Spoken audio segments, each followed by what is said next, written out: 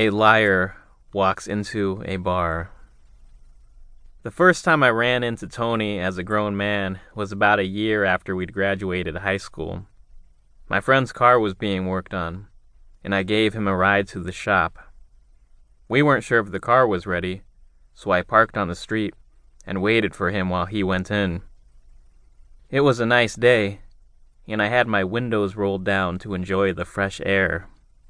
A minute or two into my wait, a guy came walking out from behind the building. He was rocking a Unabomber look, with scraggly hair and a long, unkempt lumberjack beard. A lit cigarette was dangling from his mouth. In his hand, he carried a long, asymmetrical piece of flat metal. He slashed it a couple times, swinging hard enough that I could hear it cutting through the air from where I sat.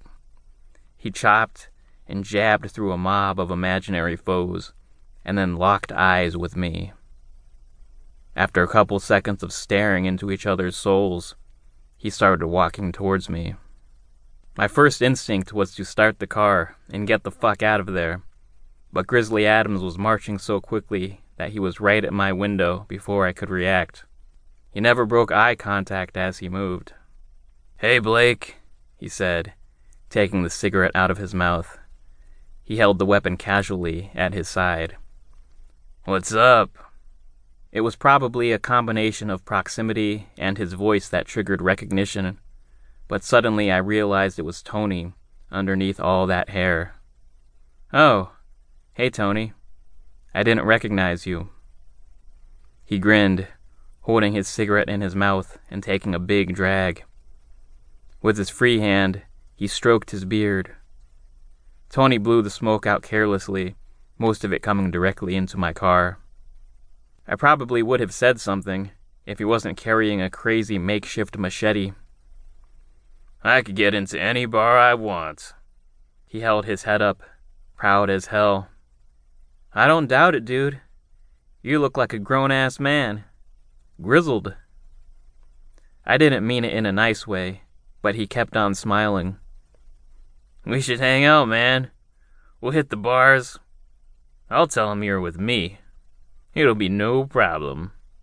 "Yeah, that sounds cool," I said. This was before everyone had cell phones, so it was easier to make fake plans. We hadn't been friends since 5th grade, so I wasn't sure why he was even asking. "Ennis Motel, man. Room 103. I'm there all the time when I'm not here. Come on by." I nodded, pretending to make a mental note of it. "What do you think?" He held up the piece of metal. It was about as long as his arm, and one edge was relatively straight. That edge had been sharpened in a non-uniform way, the bevel moving in and out almost in waves. The end he held was wrapped in what looked like bandages and duct tape. Pretty badass, dude. I wasn't sure how else to answer. Honesty was out of the question. "I spent about 13 hours on this one. That's mostly just getting the edge sharp enough to meet my standards." He twisted it in the sunlight. It glistened, illuminating the imperfections even more. "It's cool working at the shop, you know. They got the tools I need to pursue this. My real passion." Knowing he worked there made me feel a bit safer somehow, like he wouldn't want to risk his gig by disfiguring me. "They don't mind you making weapons on the job?"